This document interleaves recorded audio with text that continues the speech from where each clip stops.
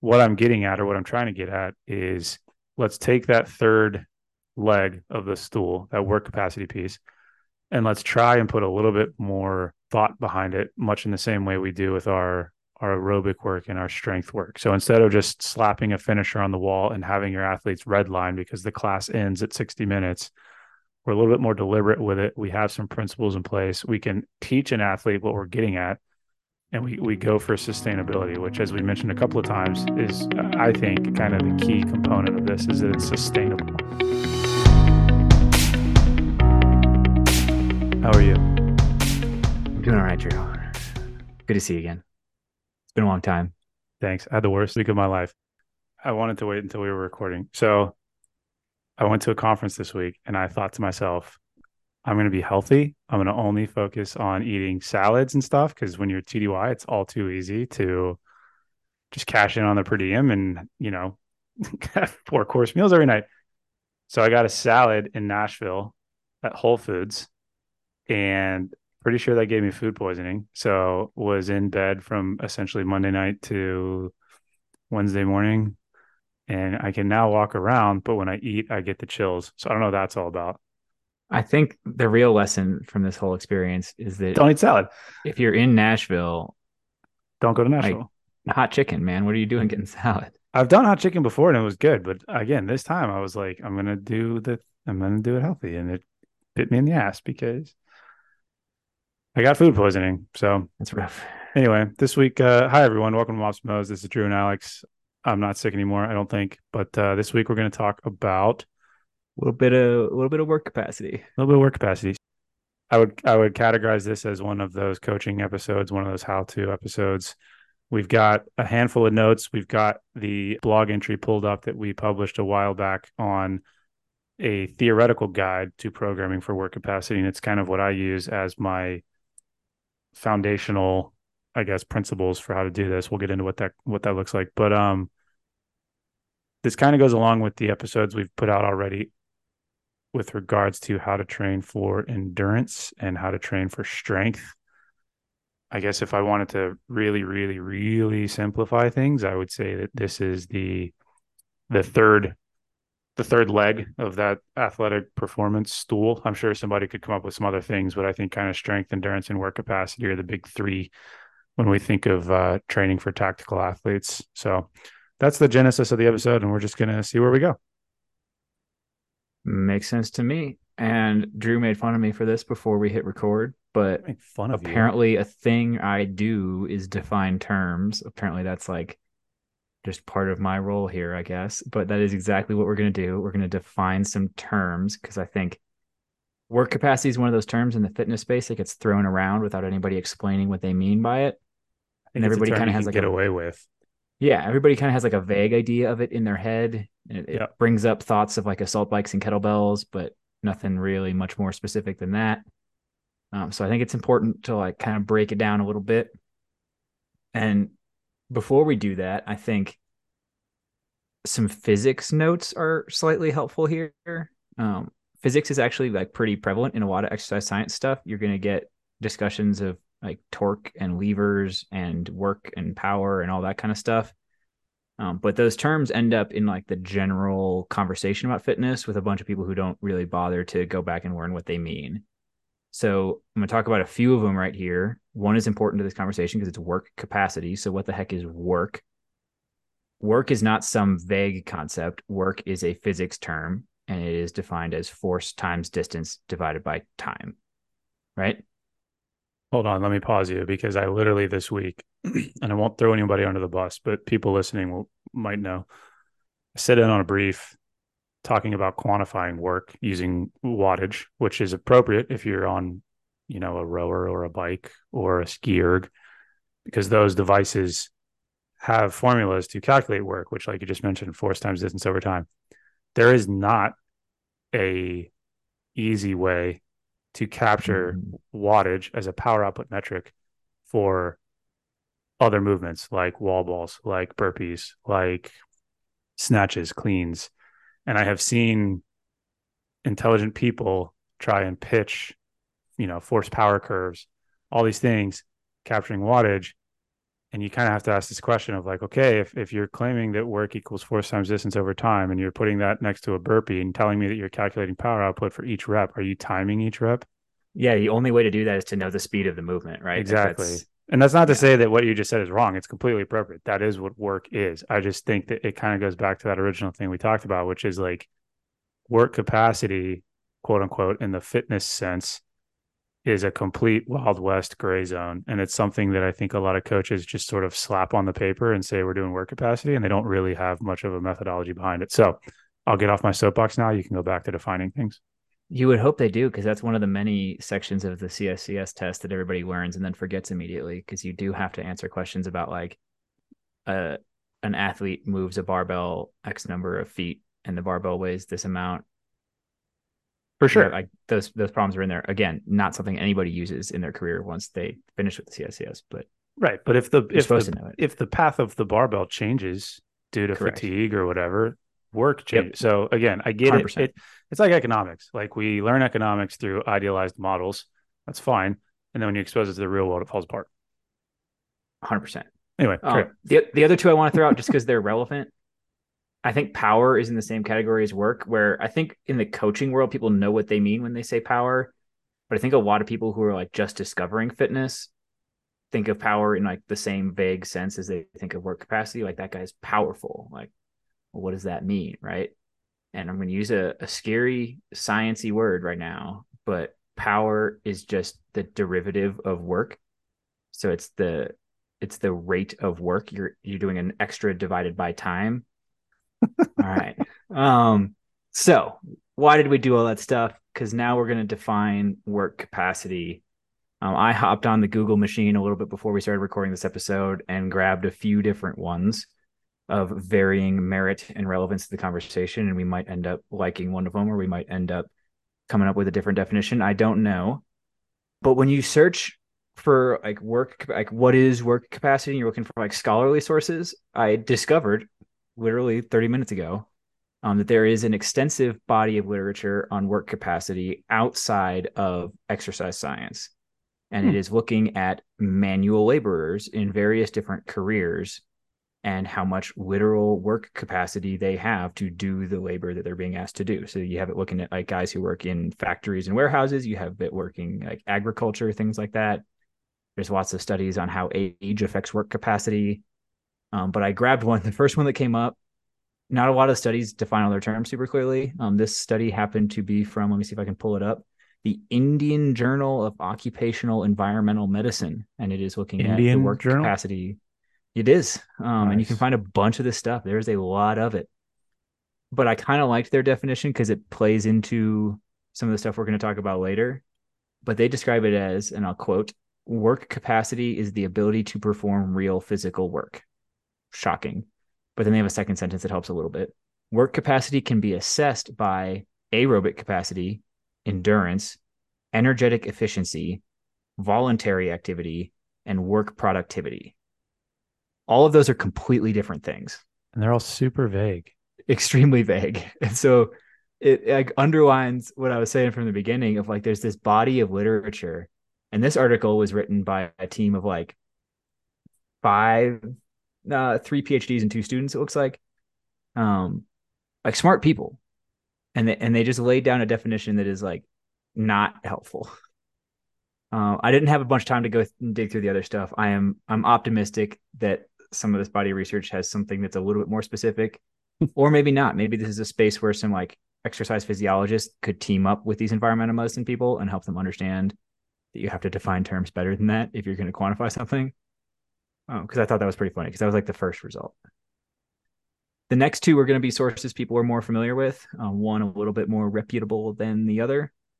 I'll start with T Nation. Everybody loves that. It's a good place to start learning if you're in the space. Got to be real careful though. For Like the the audience, I'll give ultimate. you my rule for how to navigate T Nation's website. If you're going to read a T Nation article, open it up, immediately scroll all the way to the bottom.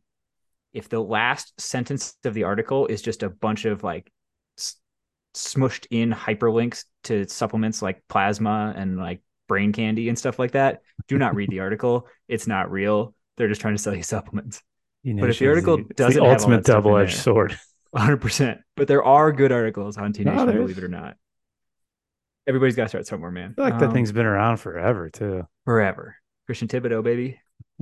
Anyway, their definition: work capacity is your ability to perform as much work as possible in a prescribed amount of time. Alternatively, it's your ability to perform a prescribed amount of work as quickly as possible. We're getting closer. We're still using the term in the definition, Yeah, I was gonna which say is it's. a little frustrating. But at least we're now talking about work in like theoretically a more defined, like quantifiable sense, the force times distance divided by time sense. And then Stronger by Science went a slightly different direction with it, which I thought was interesting. And they say, and I forget which one of them wrote the article. I might still have it up. Let's see. It was written by Greg Nuckols. And he says work capacity is essentially the total amount of work you can perform, recover from, and adapt positively to. So that's getting a layer more complicated. The reason he framed it that way is he's making the point in the article he wrote, which of course we'll link in the show notes, that you to like continue adapting to stressors you put in your body, you do at a certain point have to just start performing more work. And that was the general thing on his episode or his article. Sorry, it's one of their blog posts. So he went a slightly different direction with work capacity. But I think kind of my point here, and I'm going to throw it to Drew to try and define it his way soon. But 3 articles, 3 pretty different definitions. We clearly don't have like a working consensus of what work capacity is. Yeah, I think while you were talking, I looked up CrossFit's work capacity definition because I think from a coaching Ooh. standpoint, when coaches think of work capacity, they're and athletes, quite frankly, they're probably thinking of something CrossFitty, Sure which are. is to say, like, I'll use a nerdy term here, like mixed modal. But what that basically means is just multiple modalities: barbells, assault bikes, running, burpee. I mean, it could be anything. But I would hazard to guess that if you surveyed a bunch of coaches and asked them to write work capacity sessions or whatever, it would probably look like that. So I think CrossFit is probably most well known for their definition of fitness, which is increased work capacity across broad time and modal domains. That's kind of a famous one. And then they define capacity as the ability to do real work, which is measurable using the basic terms of physics, force, distance, and time, which takes us back to what you originally briefed, which was force, distance, time. Then again, we run into the issue around how do you quantify that. I have seen very high level coaches in CrossFit do the same thing that we just talked about, which is graphing these force curves. And it's like, well, how are you capturing time for some of these movements? One thing I always think about, a bit of a shock factor here, but when I think about work capacity, I think about porn. And the reason I say that is because You if know it you when you see it? exactly, that's exactly where I'm going. If you go back to the 1960s, 1964 specifically, Justice Potter Stewart is famous for this quote, effectively defining what hardcore pornography was, and he said, I know it when I see it." And so, jokingly, kind of tongue in cheek, I think that that's actually a pretty. It certainly doesn't define work capacity, but if you were to lay out training sessions, I think most people could point out the resistance training piece. They could point out the endurance piece. They could point out the plyometric piece, and they could probably point out the work capacity piece. They may not be able to define it, but like with all hardcore porn, they'll know it when they see it. So I don't know if I actually defined anything right there or just threw in a Supreme Court reference, but in my head, when I put pen to paper and write a work capacity session, that's kind of what I have in mind is that multimodal combination of different things, putting time constraints on it, looking at different output metrics, and kind of moving away from traditional strength and conditioning constraints, I guess.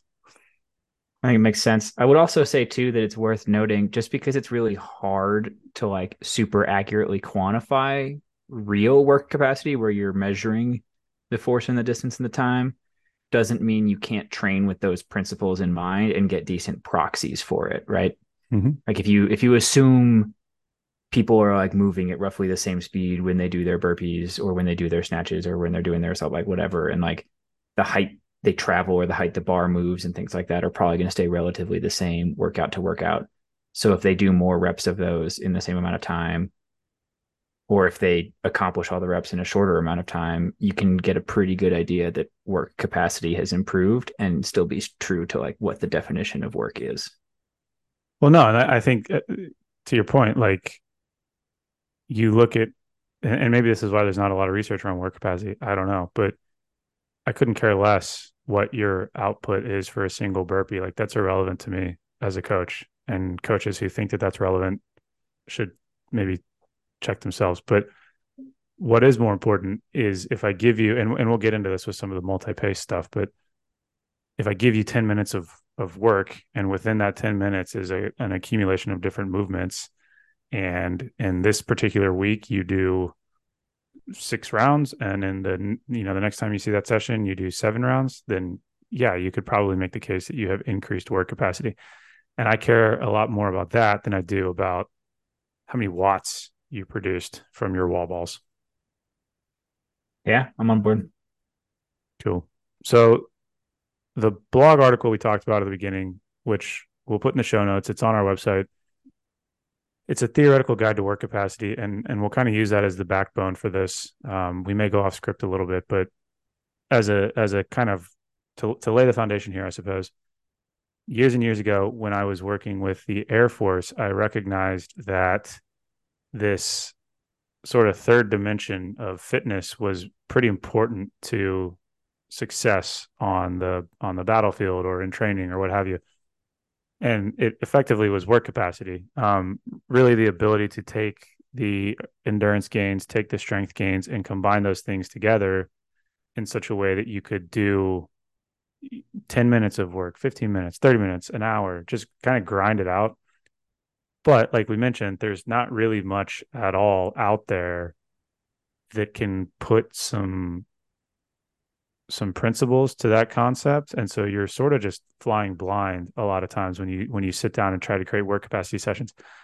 I will give credit to CrossFit because I think that they were sort of the first ones to think about combining, a barbell and an assault bike. I know that there was probably some, interval weight training is one that especially the T Nation people may have heard of. Like there are other coaches out there in the past who have combined these things for sure, but I would put my money in the CrossFit basket and say that that was probably the first organization that's sort of wholesale went with it and was like high intensity interval training. Here's what it looks like, blah, blah, blah, blah. So as a coach in that space and wanting to figure out how to put some really good thought and some really good principles behind building work capacity sessions, one of the organizations that I started to look pretty heavily into was OPEX. And if you're unfamiliar with OPEX, just a quick and dirty, it was founded by James Fitzgerald years and years ago. And if you know James Fitzgerald, he won the very, very, very first CrossFit Games, which I think was in like 2008, maybe. I'm kind of guessing there. Sounds about right. I feel like that's right. So he came to prominence because he won the first CrossFit Games. He's a very, very intellectual coach, a very, very, I would say, evidence-based, dogmatic in a good way, creator of training. And when I started to invest in their material and try to take away some things from what they were putting out, their work capacity model stood out to me. MAP is what they call it, which I think stands for max aerobic power. I'm probably super wrong there. That sounds about right. Yeah, they effectively take it from 10 down to 1. It's these various time domains by virtue of where I was located out in Tucson. Yeah, maximal aerobic power. You're maximal aerobic power. Yeah, so OPEX was right up the road in Phoenix. I was down the street, well, an hour and a half down the street in Tucson. So I was fortunate enough to link up with James. We spent a lot of time in front of a whiteboard coming up with what I effectively put on the blog, which was the multi-pace theory. And that is kind of where I draw a lot of my work capacity concepts from. So unless you've got anything, we'll just start diving into it. No, I'll just do a quick shout out of a couple of things. One, we're going to talk plenty about Drew's blog post, A Theoretical Guide to Work Capacity here. I do want to shout out, it does a pretty good job building on the blog post right before it, which was 3 strategies for functional conditioning. I think the two, like we didn't really intentionally make it a series, but the two do go together pretty well. We have a really good blog, if people don't know. It's fantastic. You guys should check it out. But I'll also shout out that my introduction to OPEX was through John Fennell. Shout out Jay Fenn. Hope you listen to the podcast. I don't know. Some really interesting stuff in how OPEX certifies coaches on mixed modal stuff. It's very expensive. It's very expensive. It's really rigorous. There's a long process you go through, but Mm-hmm. John was going through that when I was working with him, and it opened my eyes a little bit to like structured approaches to things I'd never seen that level of structure on. So it's some pretty neat stuff out there. Yeah, and I think that word you just used, structure, is kind of key because again, I see this a lot with coaches and with athletes, and really, in the CrossFit space, but more broadly in a lot of different areas in the tactical space, which is where they'll just throw a WOD or a Metcon on the wall, and they'll call it work capacity. And as a singular entity, that's fine, but there's really nothing in place as to how do you progress that, how do you regulate pace, what are you really trying to get out of that. And that's where I think OPEX came in, and they put a lot of meat to that conversation to say, okay, what are we really getting after here? And so I think, again, from a tactical standpoint, mastering work capacity is really key when it comes to training, because you can become really strong and you can become very enduring and have a great aerobic base. But the ability to combine those things and kind of work through the suck of how that feels across different time domains is, if you think about it, it's probably as close as we can get to replicating combat. And I know people that have deployed are probably going to shoot me in the face for saying that, but if you needed to get as close as you could to replicating the chaos of combat in a gym, it's probably through this work capacity lens. At least that's what I would say. And I think it's no surprise because of that CrossFit caught on in a really big way among military special operations communities and stuff like that. I Mm-hmm. will also shamelessly plug right now, because you started saying strong and enduring and stuff.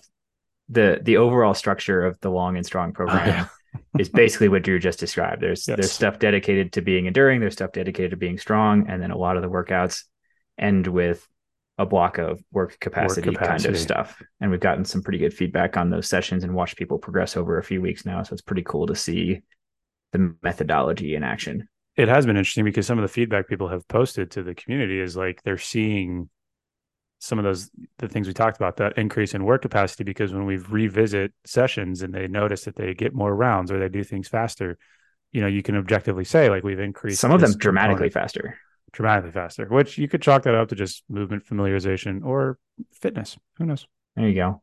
I will ask you a question before we continue into the meat of this. Please. And I was thinking about it right before we recorded the episode, and partly I was thinking about it because of one of Alec Blendis's recent posts where he kind of challenged whether the idea of muscular endurance as a separate thing really exists, or is muscular endurance just the outcome of a combination of conditioning and strength?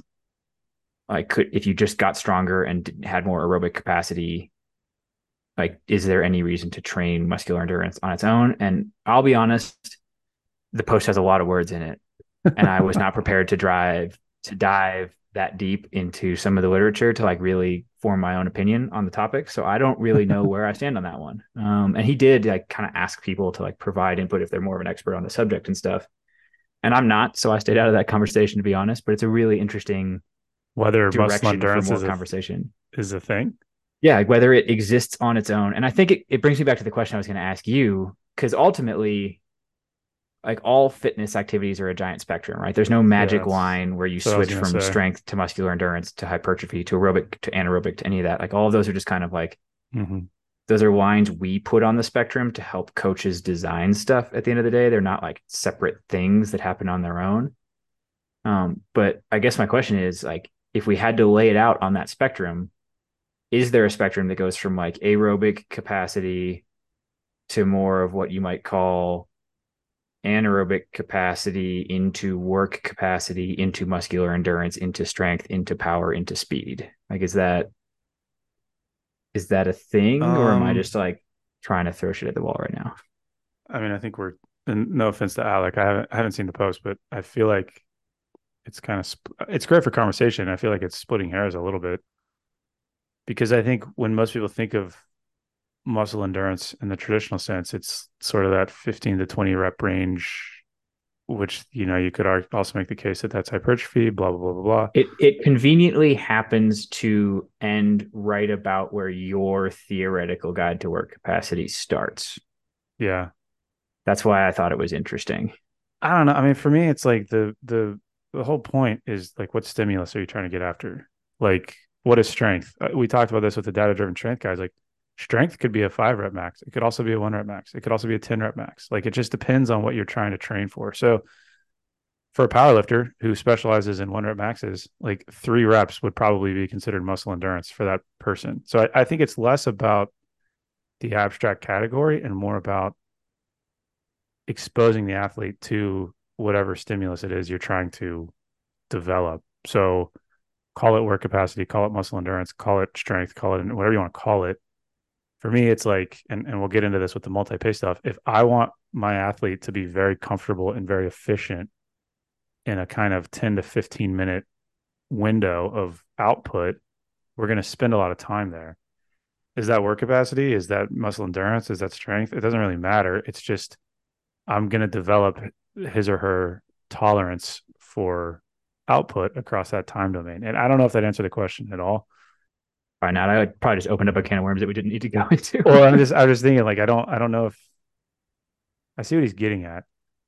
I would agree with what you said in the sense that like it is a spectrum, and for the sake of human beings loving patterns and graphs and charts, like fine, we can slap it on a spectrum and say, over on the right side is muscle endurance. So yeah, that's fine. You want a chance to lay out multi-pace theory? Sure. So I will caveat all of this by saying that this is just my concept. This is not the way; it's a way. And for folks who are out there trying to come up with their own stuff or coaching other people and want to try and put a little bit of um, some rules and regulations behind what they're doing, then feel free to use this.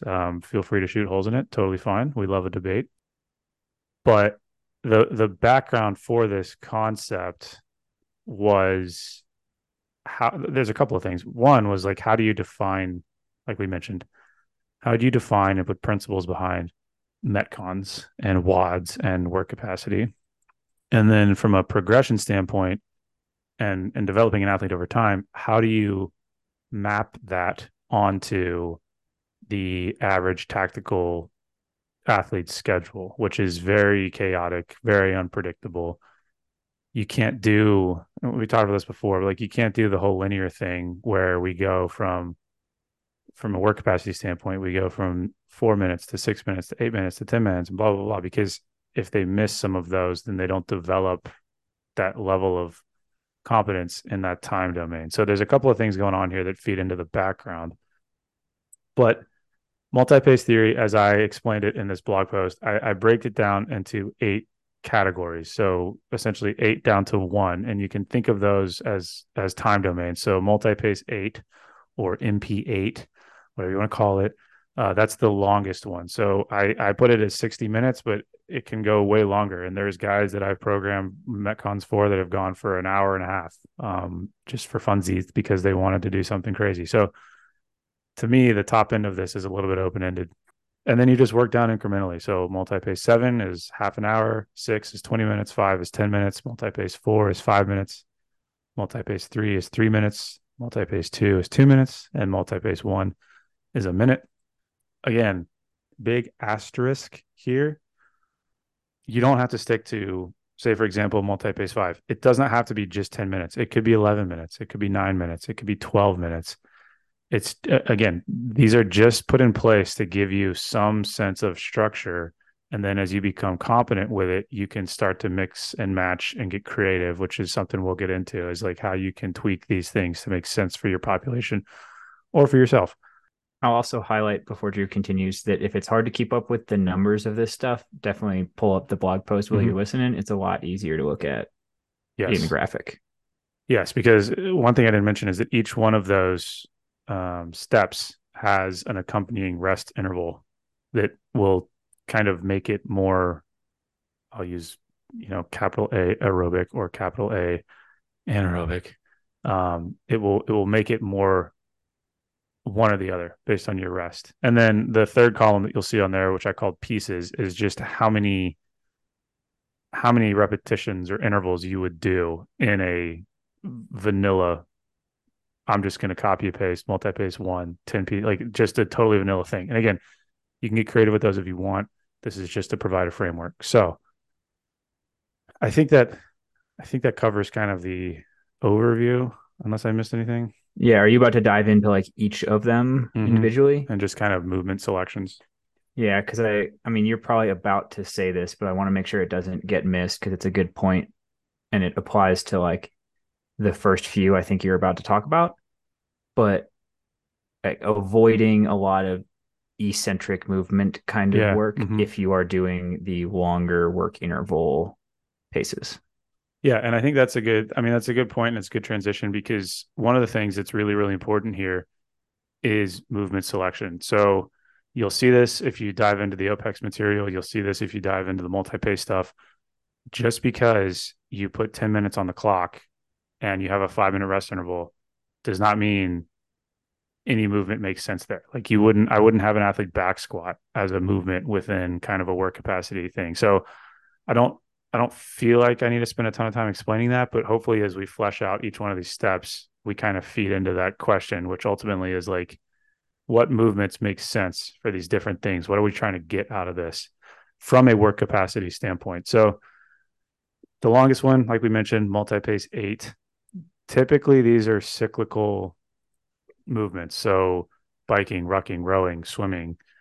When I originally wrote this article, I was kind of flirting with the aerobic based stuff. I would still say that probably falls into this category. However, I would also argue that there needs to be a separate percentage of training dedicated just to zone 2, you know, running, whatever modality you're going after. I wouldn't consider that work capacity, even though it might meet the quote unquote definition of multi-pace 8, if that makes sense.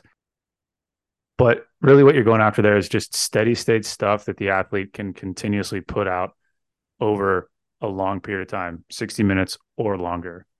If you're on a bike or a rower and you're working off of a particular pace, it would be a pace that you can sustain for that duration. And really, you'll see this in some places. They'll say you should be able to sustain it for like 4 times longer than that. So even though you're only working for an hour, it should be a pace that you feel like you could sustain for 4 hours, just kind of as a rule of thumb. So multi-pace 8, the only real takeaway there is like long, slow, steady, feels aerobic, feels zone 2, feels like active recovery, whatever.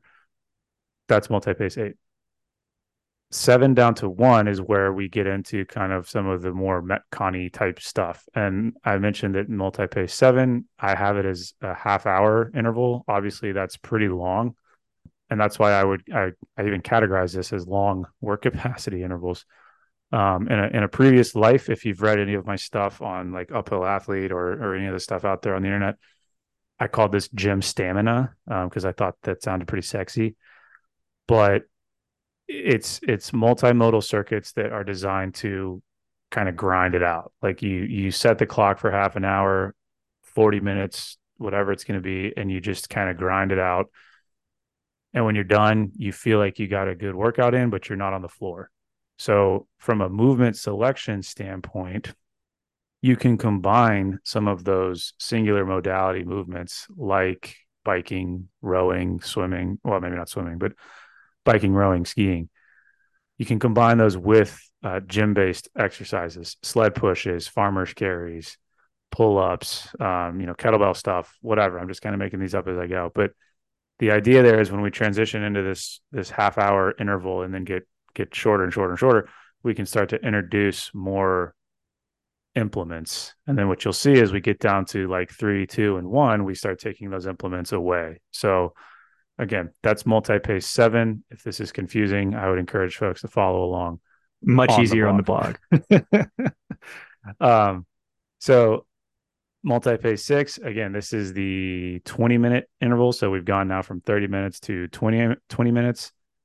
I will again pause and just reaffirm what I said at the beginning, that these are kind of we're just throwing things on the wall here. It could be 25 minutes. It could be 15.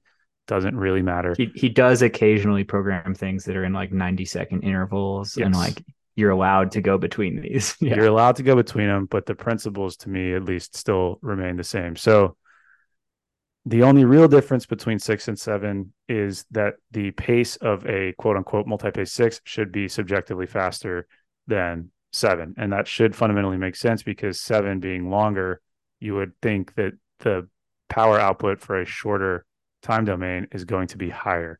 So you can use the same movements. It could be an assault bike and a farmer's carry and a sled push. You would just think that the athlete would go faster because they're working for less time. The other thing that I will mention that I kind of skipped over with multi-pace 8 is that with a 60-minute piece, like what we talked about at the beginning, you only really need to do one of those. You only really need to go for an hour. Like you don't need to rest for 5 minutes and then repeat that. Whereas with these other ones, 7, 6, 5, 4 down to 1, then you can start having conversations around repeating that block. And we'll get into that here in a little bit. But just this idea of capturing output for that first piece, resting for a particular period of time, and then comparing output on that second exposure to determine if the athlete was sustainable or unsustainable. And we can talk about what that means in a little bit. Put a bookmark on that one because I'll forget.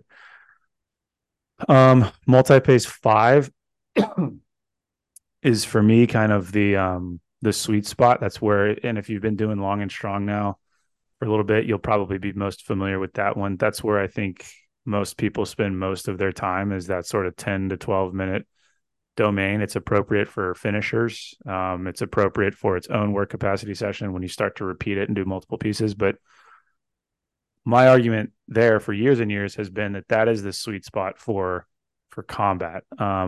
Most of the anecdotes you'll hear from folks that have been in these situations is that that's about how long it tends to last. Obviously, there are exceptions to that rule, but you'll also see this in CrossFit, at least traditionally in CrossFit. That kind of 10 to 12 minute time domain is where people make their money, because I would argue it bridges the gap between being really like grindy and long and being short and hard. That's like doing a mile run. Like that's a hard thing to do if you go all out, or a 2 mile if you're an ACFT person. So this is also where I would say that coaches need to start being careful about what movements they're prescribing. So when we I was hoping you were going. Yeah, when you have longer intervals, like the 20 minutes, 30 minutes, an hour, you can get away with some of the movement selection stuff because you have a lot of time. When you get down to a 10-minute interval, you have to think, okay, intensity needs to stay high. So I need to start thinking about movements that have higher turnover. So like an assault bike has really high turnover because you're pushing hard, everything's moving, you can generate a lot of output, versus a, I'll use a back squat again as an example. Like I do a rep and then I have to think about racking, unracking. There's a lot of time in there where nothing's happening. So you have to be careful about the movements that you're selecting. Also, to your point, you want to stay away from movements that have a really high eccentric load, because that's what generates a lot of soreness. That's what generates a lot of fatigue. The whole point of all of this work capacity stuff is to be sustainable. And if you're just demolishing people by doing a ton of eccentric work, for those people that don't know, eccentric work would be, again, like a back squat, versus concentric work like a lunge or a sled push or an assault bike.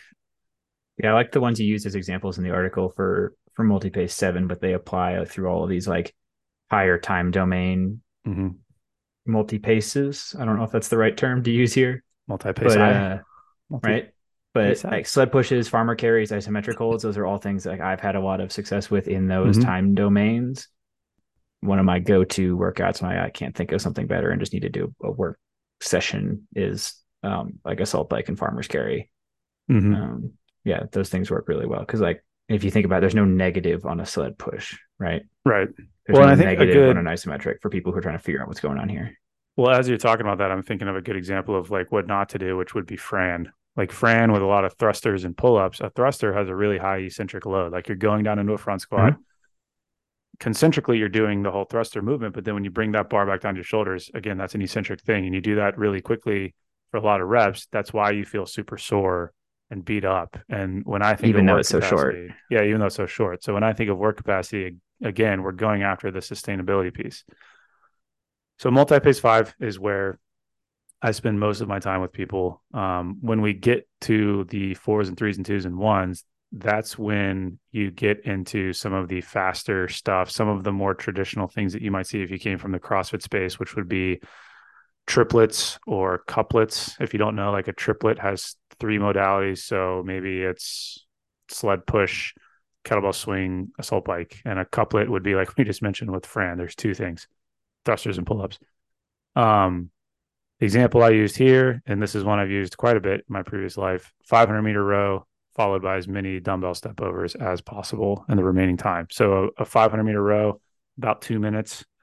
And then you're just doing dumbbell step overs over a box for the remaining, what is multi-pace for the remaining 3 minutes. And that gives you 5 minutes of work. And then you would rest. You would do that again, and you would effectively just look at how many step overs they're doing for each one of those pieces. And if that number stays constant across 4 or 5 or 6 intervals, pretty sustainable. If it goes down over time, they're probably working too hard at the beginning and they still need to figure out how to regulate their pace. Multi-pace 3, similar to 4, but again, because that's a shorter interval, we're working harder. Multi-pace 2. So multi-pace 2 and multi-pace 1 to me are a little bit different because now you're getting into the 2-minute intervals and the 1-minute intervals. Because you don't have much time, you need to be very intentional with the movements that you select. So I'll use multi-pace 1 as an example. That's 1 minute of work. If I try to cram 6 movements into 1 minute of work, there's no way the athlete is going to move fast enough to maintain the high level of output that I'm looking for. Whereas if I have them just do a 60-second assault bike, rest a minute, do it again, rest a minute, do it again, they can maintain a higher level of output. Hopefully that makes sense. There's also, I start worrying about like transitions between movements here exactly. too. If you're going to combine stuff, like rowers can be kind of annoying to get in and out of. Versa climbers can be annoying to get in and out of. If you're doing barbell stuff, racking and unracking starts to become an issue. So like avoiding high friction transitions tier 2. Yep. Avoiding transitions, avoiding movements that require a lot of different, pieces or whatever. The other thing I'll add to this is that I mentioned with multi-pace 1 doing 60-second assault bike, 60-second rest, like just because that's a singular modality and just because you could argue the assault bike is an aerobic machine, that doesn't mean that setup is not a work capacity setup. You're still going after a specific thing, which is output over time. And you're looking at if it's calories, if it's watts, whatever metric you want to take from that assault bike, that's what kind of makes it to me work capacity versus just, hey, this is like an anaerobic sprint or whatever. So that is the kind of quick and dirty rundown of the 8 sort of things. Again, first and foremost, if this is confusing or if you're curious to learn more about those 8 segments, I would point you to the blog. The work intervals, the rest intervals, the pieces, they're intentionally meant to be nice and symmetrical and very clean. That does not mean that you always have to adhere to that. So like I mentioned, multi-pace 4, 5-minute work interval, 3-minute rest for 4 pieces. You can get crazy with that if you want. You can do 5 pieces or 6 pieces, or you could change the rest, or you could increase the work. Just be cognizant of when you do that, what you are changing as far as the stimulus is concerned, because every change you make changes the stimulus that the athlete experiences. So have we left any stones unturned there? No, I think there's stuff that we're about to like transition into in terms of principles for applying it, but you bring it up right after explaining all that in the blog. So I'm going to bring it up right after you explain it all right now on the podcast and talk about the sustainable pacing kind of stuff. Because I think you mentioned it briefly at the beginning, talking about multi-pace 8, but it's good to reinforce it here. And it speaks to kind of my own personal experience with this style of training. But if you go to most CrossFit gyms, you're going to see people kind of redline every workout and leave themselves lying on the floor and absolutely wreck at the end of it. And I remember what an eye-opening discovery it was for me to find out you can do CrossFit style workouts at RPE 7 and 8 where you don't crush your soul in the process. How dare you? The degree to which that makes it like sustainable and recoverable and you're able to do more of that training and it doesn't ruin your life, it's pretty cool. And that's one of the things you talk about here in the blog is like applying that you should be able to sustain this for 4 times as long if you had to kind of mentality forces you into not trying to like blow it out of the water on the last round or two or something like that. So useful to remember here that they're not all a race. Right. And that to me is sort of the maybe the gold nugget for tactical athletes specifically. But when we think more broadly about work capacity, it's that it needs to be sustainable. So you don't, if you think about this from like a real world scenario, say it's combat and say it's the 10-minute thing that we talked about, you don't really serve your team well by redlining and then just being on the ground because you pushed as hard as you could for those 10 minutes and now you're done. Like, obviously, there's occasions where that might make sense because, again, I'm out of my depth when I talk about these kinds of things. But from a training standpoint, what really makes work capacity good is when you're able to learn as an athlete how to sustain output over multiple iterations, multiple rounds, multiple intervals.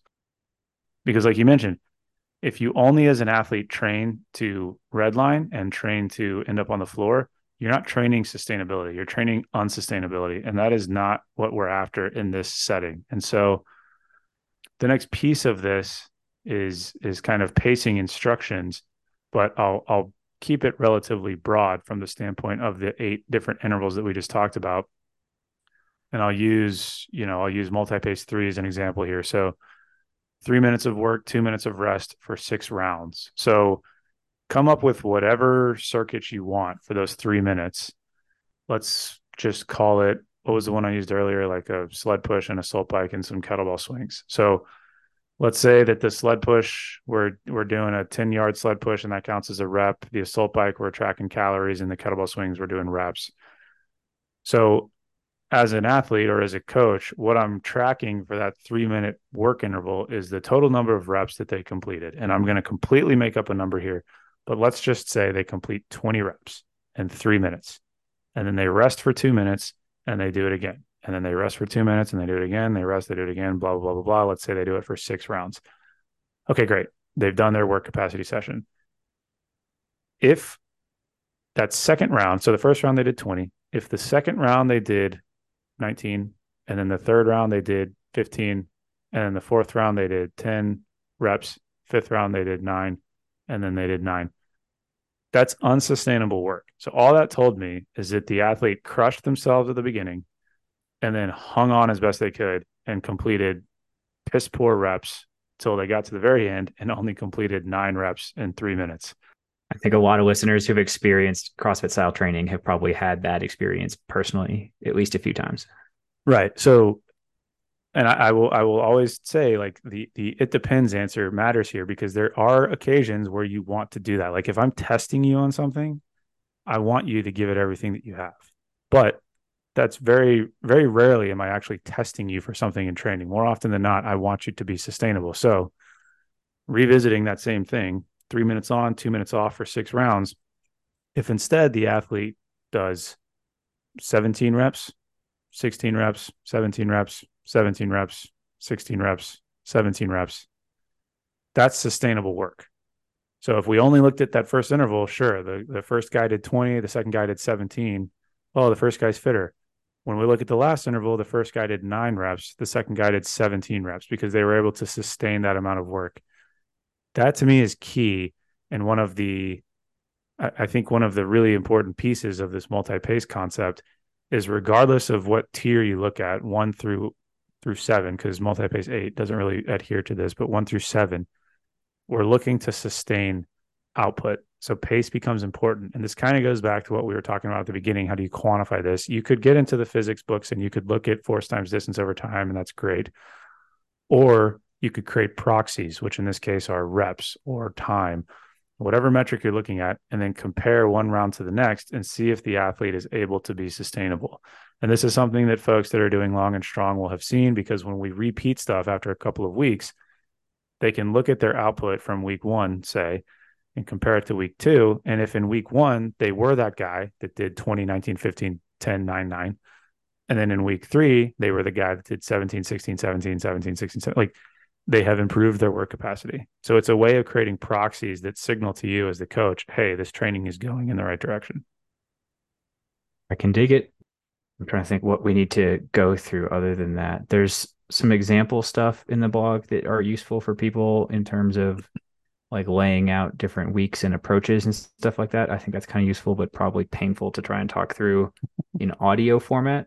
Yes. So I would ask you to briefly go through accumulation versus intensification.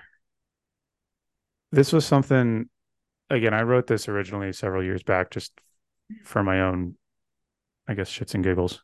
But accumulation phases and intensification phases of work capacity, if we're thinking about this from like a macro planning standpoint, the accumulation phase, the intent is to develop, and I'm reading this directly from the blog post, the intent is to develop the athlete's capacity at each pace through the addition of more volume.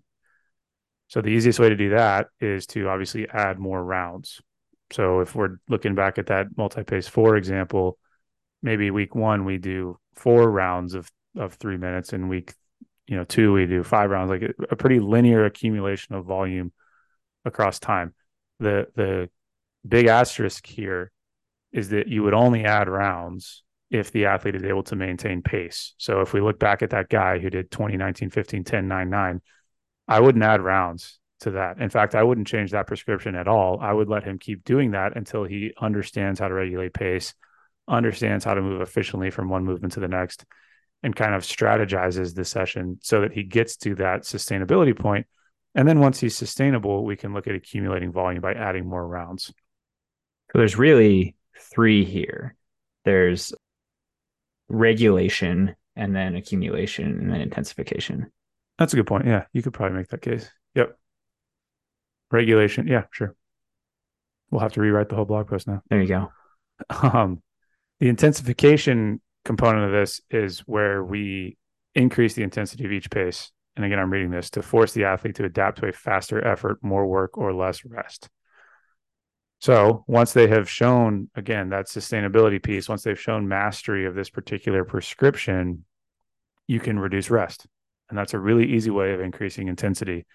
You can change your exercises, you can add weight, you can create things that have more turnover. So you can introduce an assault bike, whereas before you had a rower, as an example. We're just creating intensity. We're adding intensity to that work capacity piece. And we're being very deliberate because, again, the goal is to take what was sustainable at, say, 5 minutes, keep 5 minutes fixed, but increase the intensity. So they're able to cope with more intensity across that 5-minute time domain. That is the kind of accumulation versus intensification. And from a programming standpoint, again, getting into kind of the macro stuff and looking over time, I would argue that when you have time and, no deployments coming up or no training or whatever, you can spend a lot of time in the accumulation phase. And then when you need to spike for something or get really tuned up for something, you can start to play with intensity. And that kind of follows the same principles that I think anybody would follow for traditional strength and conditioning.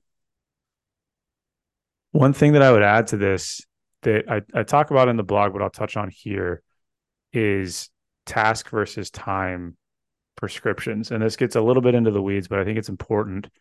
We'll take kind of two different sessions, a task-based session versus a time-based session. So you can think of a task-based work capacity session as how many reps are they doing? So an AMRAP, for an example.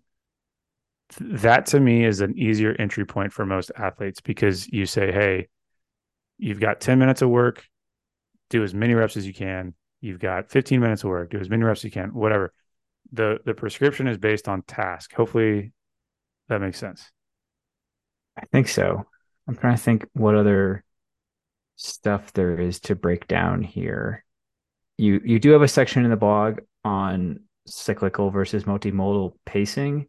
Mm-hmm. Do you want to talk that? Because it might be a little so in the blog, but I talked about task. So the other side of that coin would be time. So when we think about progressing an athlete over time, and this is again something long and strong folks will see, once an athlete becomes very competent with a particular prescription, and again, a particular time domain, so 10 minutes, then you can switch to a time-based prescription. This is a little bit confusing, and it was confusing to me when I first started. When we get into time-based prescriptions, what we're actually looking at is reps. So if I give you an open-ended session, say 21, 15, 9 of, we'll use Fran, thrusters and pull-ups. Let's say I gave you that and I wanted you to repeat it 4 times with 3 minutes of rest between each one. The metric that we're measuring there is time. How long does it take you to complete 21:15:9? Because it's open-ended, it could take you an hour, it could take you 3 minutes. There's a lot more on the athlete when it comes to regulating pace and being a real master of that time domain. Because as a coach, I'm looking to see if the finishing time for those 4 intervals is somewhat close. So hopefully that makes sense. From a task-based prescription, it's a little bit easier to, because everybody finishes at the same time. It's a little bit easier to extract, hey, how much output did you do? How many reps did you do? From a time-based thing, it's a little bit more challenging because now the athlete really has to hone in on how fast things are going to be, what their strategy is going to look like, because the goal is to finish at roughly the same time domain for each one of those intervals. Like I said, a little bit more into the weeds there. I would point folks to the blog because I explained that a little bit more. And I may actually in the future just do a blog post specifically on that component. Seems reasonable to me. I think, frankly, at this point, we've pretty much laid it all out, right? I think so. I think, again, the key takeaway here, well, a couple of things. Number one, this is just a way. It's not the way.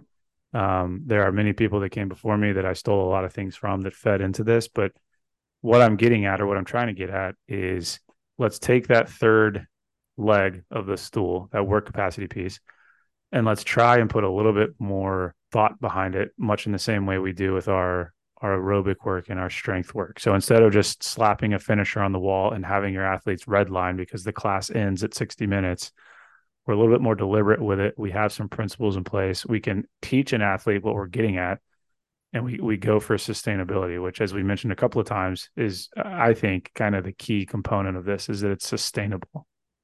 I'll armyize it just a little bit because I think it's relevant here. But those of you who know, like Army doctrine, you are not required to follow it, but you should be able to explain why you're doing it differently than the doctrine says when you do it differently, right? There's fundamentals you should know, and then you can make your decisions based on the situation. And the reason I like this model is because it gives you some fundamentals for a type of training that I think you could obviously stray away from this model and be totally fine. But I think people come into work capacity style training with no model and no fundamentals and no way to articulate why they've made the choices they've made. I think we've basically provided like a foundational concept you can use to make decisions around some kind of structure and start to implement some kind of logical progression to it, and some way of knowing that your exercises are going to like end up working out because you have some principles to base it on, rather than just like a vague idea of what work capacity training is supposed to be. Absolutely. And like I said, I wrote this quite a while ago. I wanted to put it back up there for the kind of new Mops and Mo's community to see. I would love for people to ask questions. I would love for people to pick it apart. I'd love for there to be conversation about it. If there's components of this that people want more fleshed out, we can do that too. But like you just mentioned, the goal is to put a framework in place that hopefully folks can kind of take and run with. Yeah, and we've got a few people experiencing it live through the Long and Strong stuff, so always open to feedback from those folks in terms of, is understanding the theory helpful to knowing why you're doing the training, and is the training producing the results you're looking for? And if you want to sign up, visit our website, mopsandmos.com.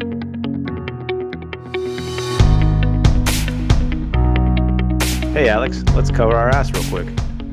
Oh, great idea, Drew. All right, guys. The views and opinions expressed in this program are those of the speakers and do not necessarily reflect the views or positions of any entities they represent. Thanks for tuning into this week's episode. Before you go, please rate and review the pod on the listening platform of your choice. You can also visit us on our website at www.mopsinmos.com. That's mops, the letter N, mos.com. You can check out the library of podcast episodes, our latest blog entries, any helpful resources, and also sign up for our newsletter. Drew nailed it. Just to underline a couple of things, the podcast entries have in-depth show notes on the website. So if you missed anything or you want to read any of the research we talk about, it is all there. You can, at the bottom of the website, sign up with your email and receive future updates from us. The blog posts go a little bit more in depth in kind of written form on a couple of topics we get questions about all the time. But most importantly, I just want to ask all you guys, our best way the word gets out is absolutely word of mouth. So tell your friends, tell the people you work with, anybody you think would find it useful. Thanks for spreading the word. If you have any questions or comments, feel free to shoot us an email at either Drew or Alex at mopsandmos.com. Or there's a contact form on the website. Thank you.